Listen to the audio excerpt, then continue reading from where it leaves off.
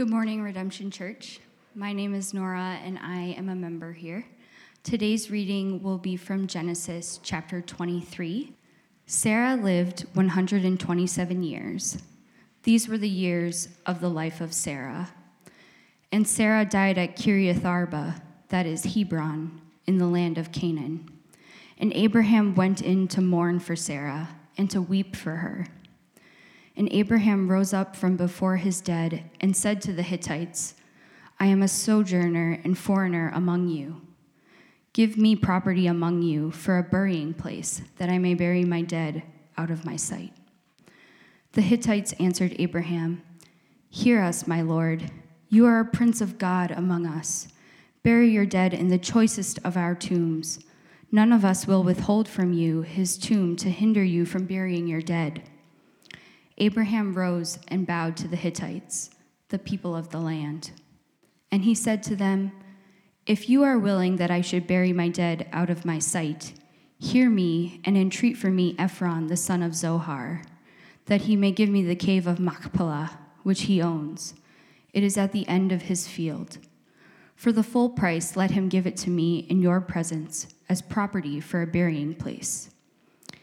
Now Ephron was sitting among the Hittites, and Ephron the Hittite answered Abraham in the hearing of the Hittites, of all who went in at the gate of his city. No, my lord, hear me. I give you the field, and I give you the cave that is in it. In the sight of the sons of my people, I give it to you. Bury your dead. Then Abraham bowed down before the people of the land, and he said to Ephron in the hearing of the people of the land, But if you will, hear me. I give the price of the field. Accept it from me, that I may bury my dead there. Ephron answered Abraham, My lord, listen to me. A piece of land worth 400 shekels of silver. What is that between you and me? Bury your dead. Abraham listened to Ephron, and Abraham weighed out for Ephron the silver that he had named in the hearing of the Hittites, 400 shekels of silver, according to the weights current among the merchants. So the field of Ephron in Machpelah, which was to the east of Mamre, the field with the cave that was in it and all the trees that were in the field throughout its whole area, was made over to Abraham as a possession in the presence of the Hittites, before all who went in at the gate of his city. After this, Abraham buried Sarah his wife in the cave of the field of Machpelah, east of Mamre, that is Hebron, in the land of Canaan. The field and the cave that is in it were made over to Abraham as property for a burying place by the Hittites. This is God's word for us today. Thank you, Nora. Well, good morning, church. It's good to be together. Let's pray together before we look now to God's word. Would you pray with me? Father, we thank you so much for the chance to be together, the chance to worship, the chance to hear from you according to this passage.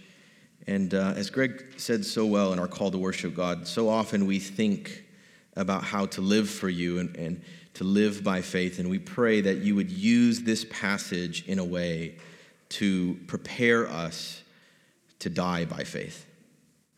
Would you use this story, which may even on our first hearing seem strange, odd, insignificant, but would you open up our eyes to see the beauty and the power of your word here, to see why you have inspired this story and to see what you want to do with it in our lives. We pray now in Jesus' name, amen. As a kid, I lived in the same house all the way ever since I was 1 year old. My parents actually still live in this house. And then across the street from the house, there's always been a Jewish cemetery. And after preaching through Genesis and seeing how important it is of this promise of God to multiply the offspring of Abraham, that's given me a whole new sense of appreciation for that Jewish cemetery right down the street from my childhood home. These are, in many cases, I'm sure, the literal offspring of Abraham, descended from this man. It just so happens that not long ago, I also discovered a website where you can see aerial images of the entire state of Wisconsin, actually, from 1937. It looks basically like a Google satellite view. I have no clue how they did this back in 1937, but it's there. You can search it and find it. And for fun, I have been searching for really prominent places in my life so that I could look back to see what those places look like in 1937. And of course, one of the first places I wanted to see was my childhood home. It's kind of an older home, and I thought it was built in that era. It might be possible that it's there. It might not be. I don't really know. So I searched for it. But you can imagine when you look back at 1937, it's hard to find things that are here today, even if they are there in 1937, because most of the landmarks that we are familiar with weren't there back in 1937. But when I looked at the current satellite view on Google of my childhood neighborhood, and then I compared that to this satellite image, this imagery from 1937, there was one landmark that basically guided me on my way home, if you will. Showed me exactly where my childhood home was. And if you can imagine, it was the Jewish cemetery right across the street. The pattern of the street from above is exactly the same today as it was back in 1937. So I saw my house was there. That was actually built. It was kind of in a farm field, which was really kind of a cool thing. It's like just a city block neighborhood these days. But as I looked at this image, there was a lot of thoughts that went through my head, but one thought was somewhat inescapable for me when I saw that Jewish cemetery, and it was basically, wow, those offspring of Abraham have been buried there for a very long time. Now, I could not tell you the accomplishments of any of these people. I couldn't tell you even any of their names, and yet here they were, dead and buried just yards from my childhood home my entire life. In fact, by the time I was born, they had already been dead and buried there for half a century. Which really makes you realize how narrow our field of view often is in this life, isn't it? How much time we spend being anxious and worrying about the next 3 to 5 years, if we're lucky, and on a bad day, maybe even the next week, we are worried about. When the truth is, someday, and probably not long from now, even in the scope of history, we will all be buried somewhere. We will all be most likely forgotten by most people who are still living, much like these offspring of Abraham buried across the street from my childhood home. Now that may seem really grim and hopeless to you, and the truth is, I have to tell you, it is. It is grim and hopeless. I don't know how you process it, frankly, unless there is hope for us, even in death.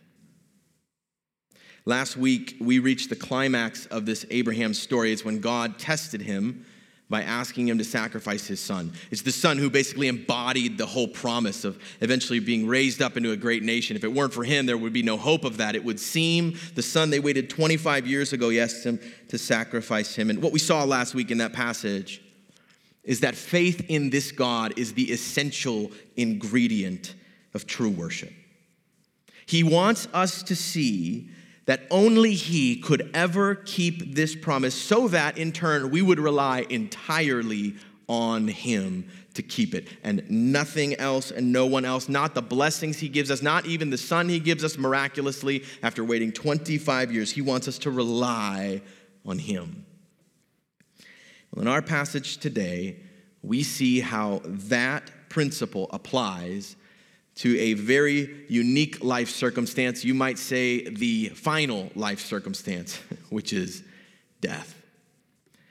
In Genesis 23, just 2 chapters after giving birth to the only son that she would give birth to, in this particular line we're going to see, Sarah dies.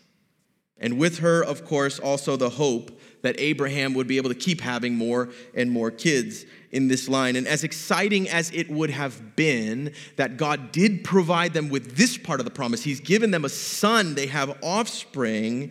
As soon as Sarah dies, it becomes painfully obvious that there is still much more promise yet to be fulfilled. God has a lot more providing still to do.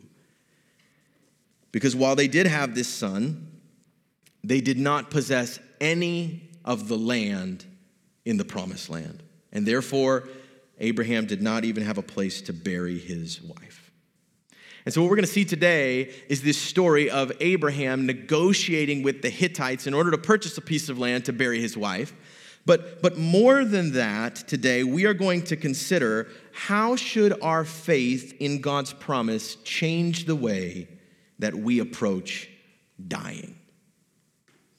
I have to tell you, as a pastor, I feel responsible to do many things in your life. I feel responsible to preach the word of God, to pray for you, to be there to disciple you, to counsel you however I can. But in all of that, I have to tell you a weightier responsibility that I really do feel, and I think any faithful pastor would feel, is the responsibility of helping us to die well, preparing us to die. In some cases, even, I trust, burying some of you. Now, you may not think about death very often at all. You may be crippled by the fear of death on a regular basis, but either way, today I think we will see what we need to know and believe about God in order to die well. So with that said, Bible's open. We're going to walk through this story together. We're going to try to understand the primary claim that God is after here. Why did he inspire this to be in our Bibles? How does he want this story to shape us? And when we have a better, clearer sense of that, we'll spend some time applying everything we see. Now, the first thing I want you to notice actually is going to come from last week's passage. It's important that we remember something God said at the end of last week's passage. If you remember, as soon as Abraham passed the test, he showed that he was willing to sacrifice his son. God called it off and gave another sacrifice. But then he also right away reaffirmed the entire promise. And we were kind of joking about this in our small group this week, that it was almost like that episode of Oprah where she says, you get a blessing and you get a blessing and you get, it's like all these blessings are going to happen. All these good things are going to be, but there's one specific promise that God makes, which becomes very relevant here. I want you to look back with me at chapter 22 at the end of verse 17. God said, and your offspring shall possess the gate of his enemies. Now, in the ancient world, in ancient cities, a gate of a city is a really strategic and important part of the city. If you can imagine, most ancient cities are surrounded by a defensive perimeter wall so that enemy nations and clans couldn't just come and sweep through the city. And so the gate is the only way in. And for that reason, whoever controlled the gate of a city possessed the whole city. And this is what God just promised to Abraham last week. He promised that his offspring will possess the gate of his enemies. But here in the meantime, not only do they not possess the gate of this city, he doesn't even have any land to bury his wife in it. And so look with me at verse 4. He says, he even acknowledges, I am a sojourner and a foreigner among you. Give me property among you for a burying place, that I may bury my dead out of my sight. And that phrase there, out of my sight, is supposed to give us a bit of a hint of what kind of land Abraham is about to ask the Hittites for here. This is not like prime real estate in downtown Hittite city where everybody wanted to hang out. This was not even a lush green field where he could make a lot of money harvesting crops. No, this would have been a remote field with some rocky caves, easy to overlook, kind of like that Jewish cemetery that was always just a block away from my house every single day of my childhood. The point is this: if Abraham buys this field, which he's about to do, it will be a far cry from possessing the gate of this city. Not even close. But what I want you to notice is that when he makes this request, he even acknowledges, I'm a sojourner, I'm a foreigner. It seems like the Hittites are basically trying to correct him. Look at verse 5 with me. The Hittites answered Abraham, hear us, my Lord. You're a prince of God among us. Bury your dead in the choicest of our tombs. It says, none of us will withhold from you, that's important, his tomb, to hinder you from burying your dead. There's just a few observations I want to make here. First, these enemies, whose gates would be possessed by Abraham's offspring someday, seem to love the guy, right? Which is kind of strange, right? It shows us, I think, that Abraham is blessed by God. God's showing him favor. It also shows us, I think, that he has been a blessing to these people as he sojourned among them, like God told him to be back in chapter 12. For that reason, next, I also want you to notice they just offer up any of their tombs to him free of charge. They don't want him to pay a thing. And finally, I want you to see they even use the same language from last week's passage. Did you catch that? This is why he passed the test, because Abraham did not withhold his only son from God. And here they are using that same language. That was the climax of the entire Abraham story. That was a defining moment, not only in the book of Genesis, but even in the entire Old Testament. And so we are supposed to get a sense here by the author's choice of words that these Hittites were bending over backwards to try and make it as easy as possible for Abraham to bury his wife Sarah in their land, which is the key. They're basically saying, my friend, we love you. You can have the best burial plot in any of our best cemeteries, when God just promised him that his offspring would possess the gate of their city. Which helps us, I think, to understand why Abraham rejects the offer. He insists, no, I have to pay full price. Now, from this point on, most of the rest of the passage sounds like two old friends bickering over who's going to pay for lunch. Does it not? It's kind of uncomfortable. It's uncomfortable to be in that position. It's uncomfortable to listen to two very old dead people be in that position as well. But there's this rhythm, if you've noticed. There's sort of a pattern that repeats itself. They keep saying, Abraham, we love you. Bury your dead in our land. And he keeps bowing to them and saying, thank you very much, but respectfully, no, I will pay full price. Over and over, back and forth, again, an uncomfortable amount of times. And with each exchange, notice, they always begin by saying, listen to me. Hear me, before they make their case, which only seems to emphasize the fact that they are not listening to each other and they are not hearing each other at all. They are on a completely different page. Because these Hittites were just trying to bless their buddy Abraham. They wanted to do him a favor. But meanwhile, Abraham had his eyes on God's promise. Abraham knew someday this entire city will belong to my offspring, and God is the only one who deserves the glory for having given it to them. So listen, I am going to bury my wife here because this will be our homeland, and I am going to pay full price so that no one can claim it from us or take credit for having given it to us. I want you to notice something here. I want to pause and just reflect on Genesis in general. This is something we've seen in every sermon in this entire series, and it's really important we see this is how Genesis works. The passage never comes right out and says that Abraham was motivated by the promise of God from chapter 12. It never says that. Instead, the author uses key words and repeated phrases, repetition, not withholding son, the gates of the city, possessing the land. He uses these phrases to show us Abraham's motivation. This is how Genesis works.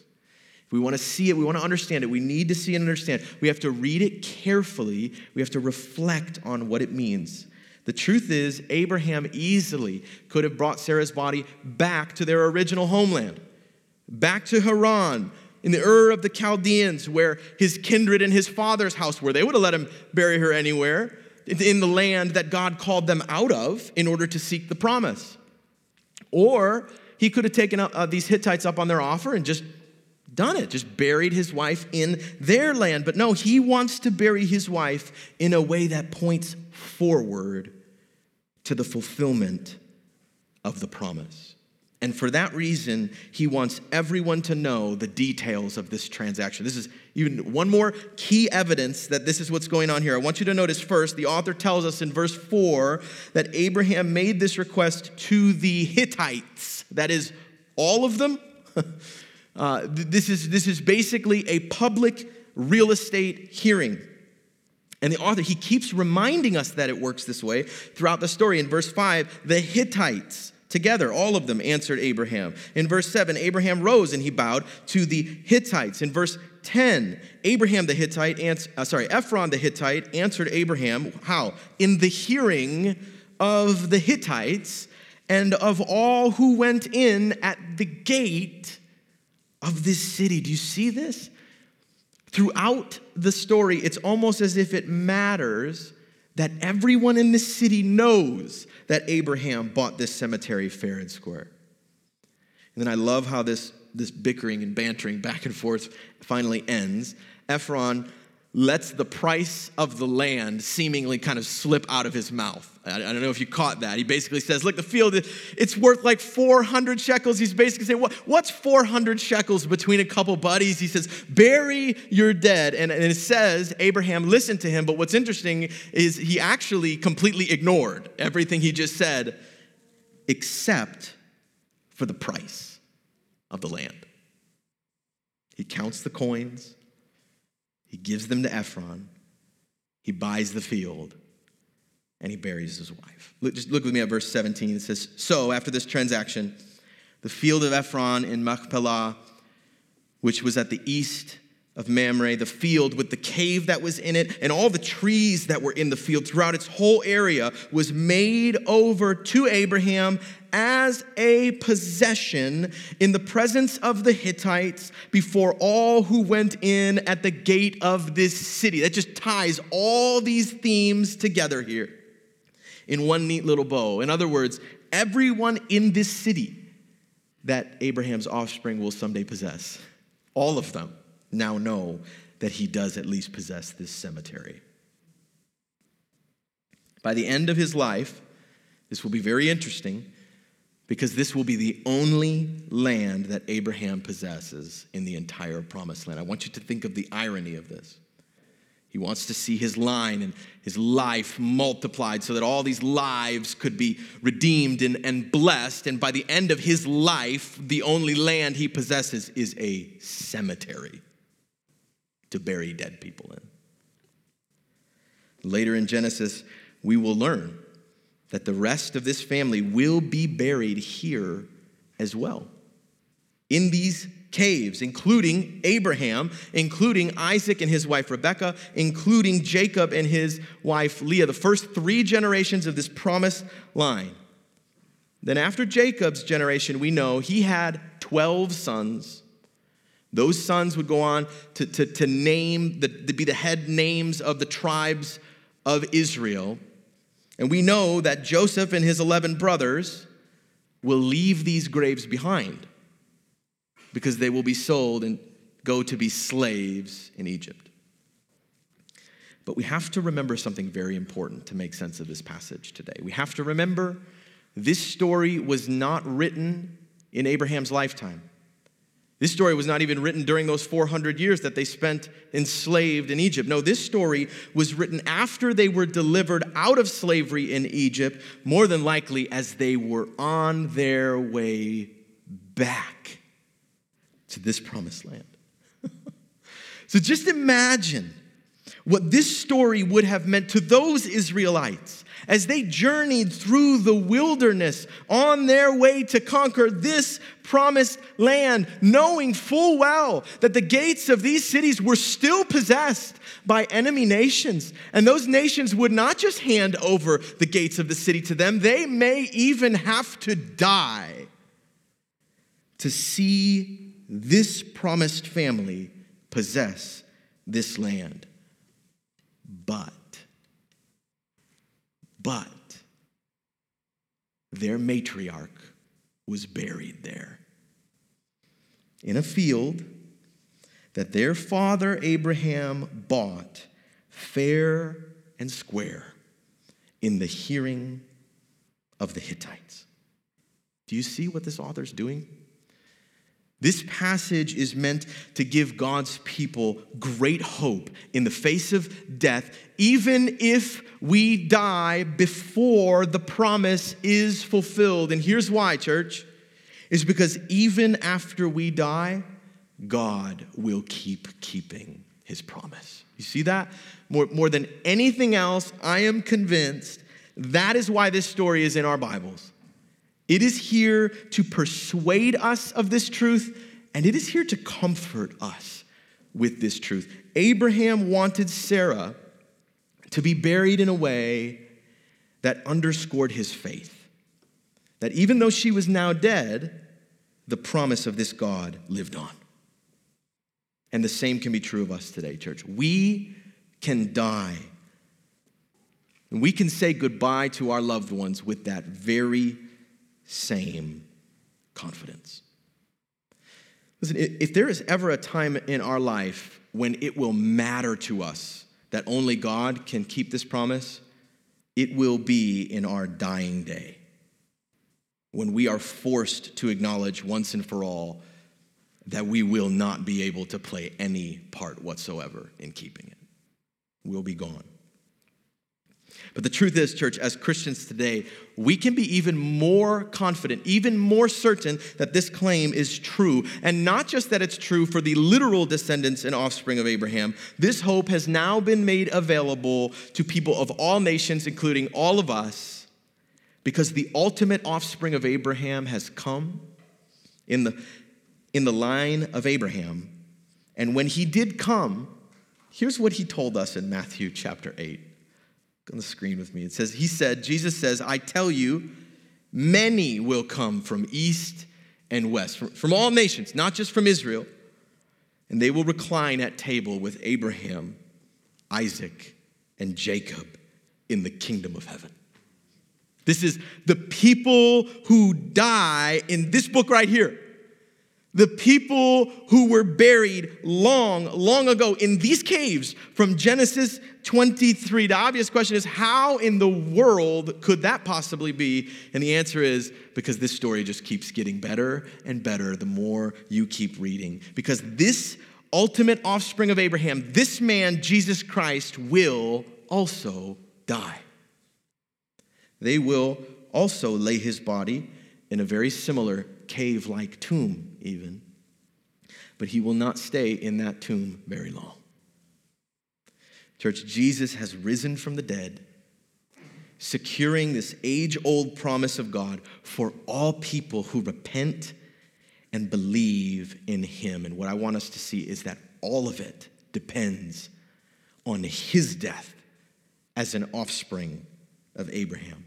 This is what the Apostle Paul says about this in Romans chapter 6. He says, do you not know that all of us who have been baptized into Christ Jesus were baptized into his death?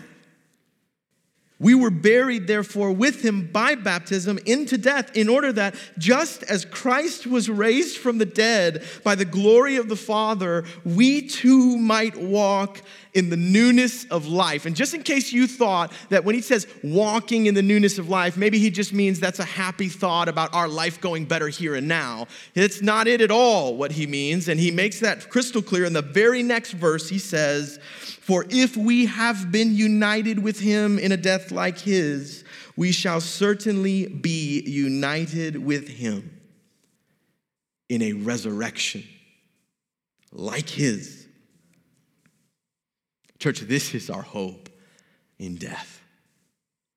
This is why we can die with faith that we will live again. Because long after Sarah died, God kept keeping his promise until Christ finally came to conquer death once and for all, and to offer his eternal resurrected life to all who believe in him. But the truth is, much like the Israelites in their day, we are still waiting for that promise to be fully fulfilled. In the meantime, death is still awaiting us. We will all have to face it. And so let's just consider two takeaways from our passage today. I have bad news for us from this passage and good news for us from this passage. And I'm going to start with the bad news. The bad news is this. First, number one, we will probably die before the promise is fulfilled. we will probably die before it's fulfilled. Now, I love talking with you guys about our series and the books we're going through as we go through them. And actually, in the last few weeks, I've gotten some really good questions from you guys, basically along the lines of, well, how should we think about this promise today for us? How does that work? Is it just anytime life goes well for us, that's the promise? Like, well, how do we think about that? It's a great question, and it can be kind of unintuitive, right, to make sense of this ancient Old Testament promise, and what does it mean today? Absolutely, it's complex, but I think it helps to just remember the goal that God had in mind with this promise from chapter 12. See, by chapter 11 in Genesis, the world, the creation that God made, the very good creation that he made for his glory, was now filled with sinful, raging nations. And if you remember the promise in chapter 12, the great end of it is that all those nations would be blessed, that they'd be redeemed. The goal is to undo the effects of sin so that we can get back to God's original design of filling all of creation with his glory as we live together and love one another as perfect image-bearing people. And week by week, I've been trying to show us how Christ is the one that this promise has always been pointing to, and how we will never fully enjoy the fruits of this promise until he returns to establish his kingdom once and for all. So in one sense, that is how we must think of the promise today.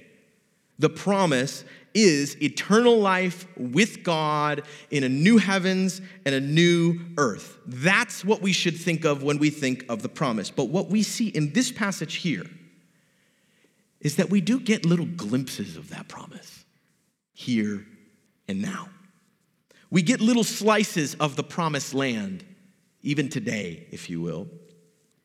And we see these glimpses of God's promise when God blesses us with a spouse or with children, and we see life continue and grow and multiply. Or even when we experience success subduing the earth somehow at work.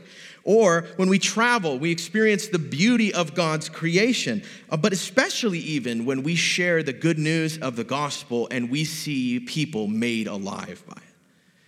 We see glimpses, I trust, of this promise every Sunday when we gather, when the Spirit of God opens our eyes to the beauty of his word and the glory of Christ.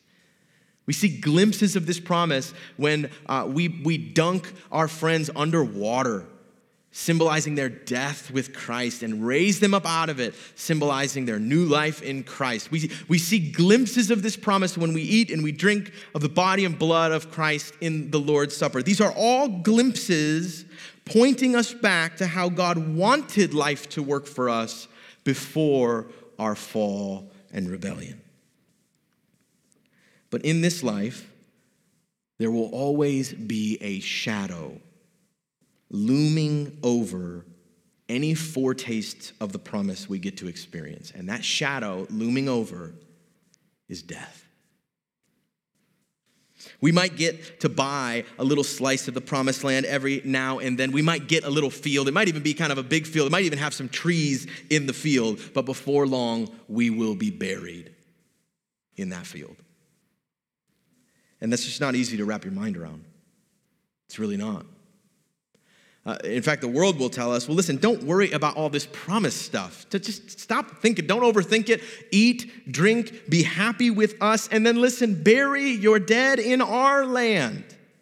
Be at home here with us. Don't worry about that stuff. Don't worry about what happens when you die. You'll be dead. YOLO, bro, right? It's a silly little phrase, and it's funny. Clearly, Abraham did not YOLO, right?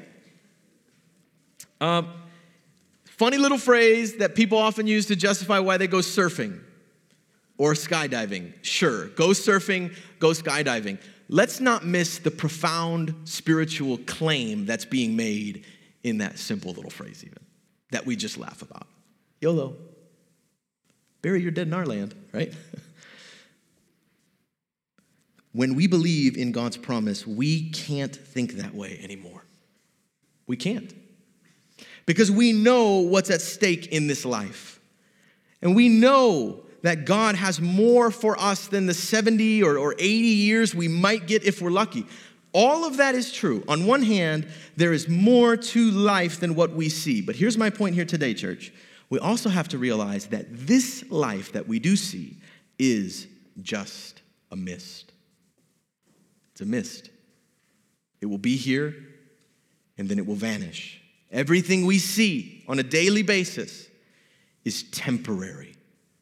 It is simply meaning to point us to something bigger and greater, which will be eternal. So as much as God does have in store for us, and he does, the truth is we will almost certainly die before we experience most of that. And here's what I think this means for us in the way we live today. And I have to tell you, I need to hear this just as much, if not more, than any of us today. This has weighed on me quite a bit as I've prepared for this passage and sermon. But I want to say today, let's not run around in our life and ministry frantically trying to make this promise happen, as if we could just put a bow on it all in the next decade or four or whatever it might be. We can't. We were never meant to put a bow on this promise. We're simply meant to believe that God and God alone can fulfill it.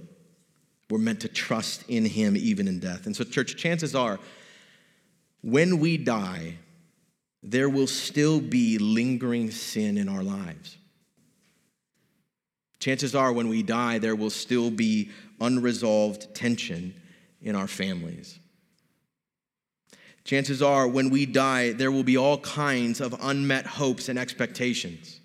When we die, there will be more small groups to lead. There will be more sermons to preach. There will be more churches to plant. There will be more children to adopt and foster. And this is why this matters so much. Because if we want to lie someday on our deathbeds with joy and with hope in our hearts, then we need to see this lesson from Sarah in Genesis 23. We have to embrace the fact that we will probably die.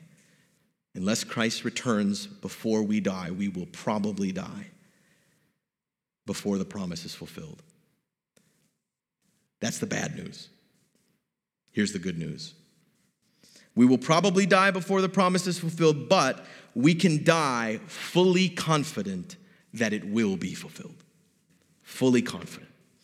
Church, if we truly believe in this Christ who died and rose again, if we have been baptized into his death as a profession of our faith in his eternal life, here's what this means for our death, church. It means that even after they lay our body to rest, longer after that, even after, if for generations, no one comes to visit our grave, even then,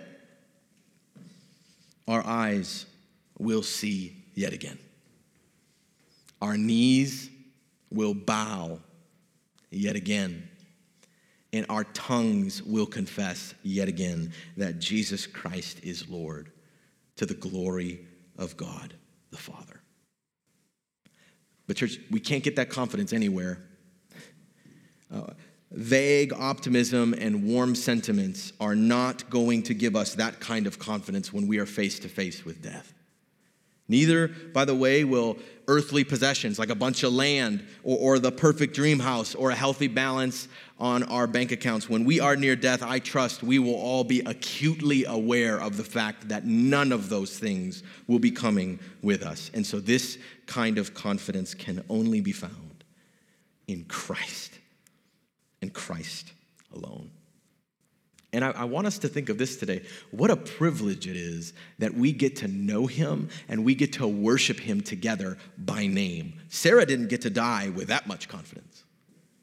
She had some vague hope, some faint sense that God would make this happen somehow. She didn't know how or through whom. But church, we someday will get to die knowing that Christ is still alive. We will get to die knowing that he is seated on the throne with that same beating heart he has always had since he was born and risen again. So I want you to picture yourself dying someday with a glad heart and with very little anxiety. not fearfully clinging to every last breath, not burdened by all the things you didn't get or the things you didn't do, but just grateful for Christ and longing to be with him. What I want to say is that if we want to die like that, then we need to die with faith that the God of this promise will keep keeping his promise even after we die. And so let's do this. I want to take a minute and just scan the room today. I know this is awkward. It's fine. We're all going to do it. Just take a look around the room at everybody who's here. Make note of your brothers and sisters in Christ. Make note of your fellow church members who have been baptized with you into the death of Christ. Make note of all of them, and I want to leave us with this. Let's follow Jesus together with all of our hearts. Let's obey him, and let's work hard together for the sake of his kingdom, absolutely. But in all of that, let's also prepare one another to die well. Let's prepare one another to die with total confidence we will rise again and inherit the earth. Let's prepare one another to die with total confidence we will recline at table with these people in this book. And let's prepare one another to die with total confidence that this promise will long outlive us, because Christ has come in the line of Abraham. He has died. He has been buried. He rose again. And church, if we have been united with him in a death like his, then we shall certainly be united with him in a resurrection like his. Let's pray. Father, we thank you for this word. We thank you for the confidence you intend for us to have from it. We pray that we would internalize it. We pray that this would be just one brick laid on the foundation of our life that would be preparing us eventually to die and be risen again. Use this word, God, to do that in us, and let our confidence, even in death, totally shape and inform the way we live our life. We place our life in your hands. We thank you for the blood of your Son, and more than that, for his eternal resurrected life. In Jesus' name, amen.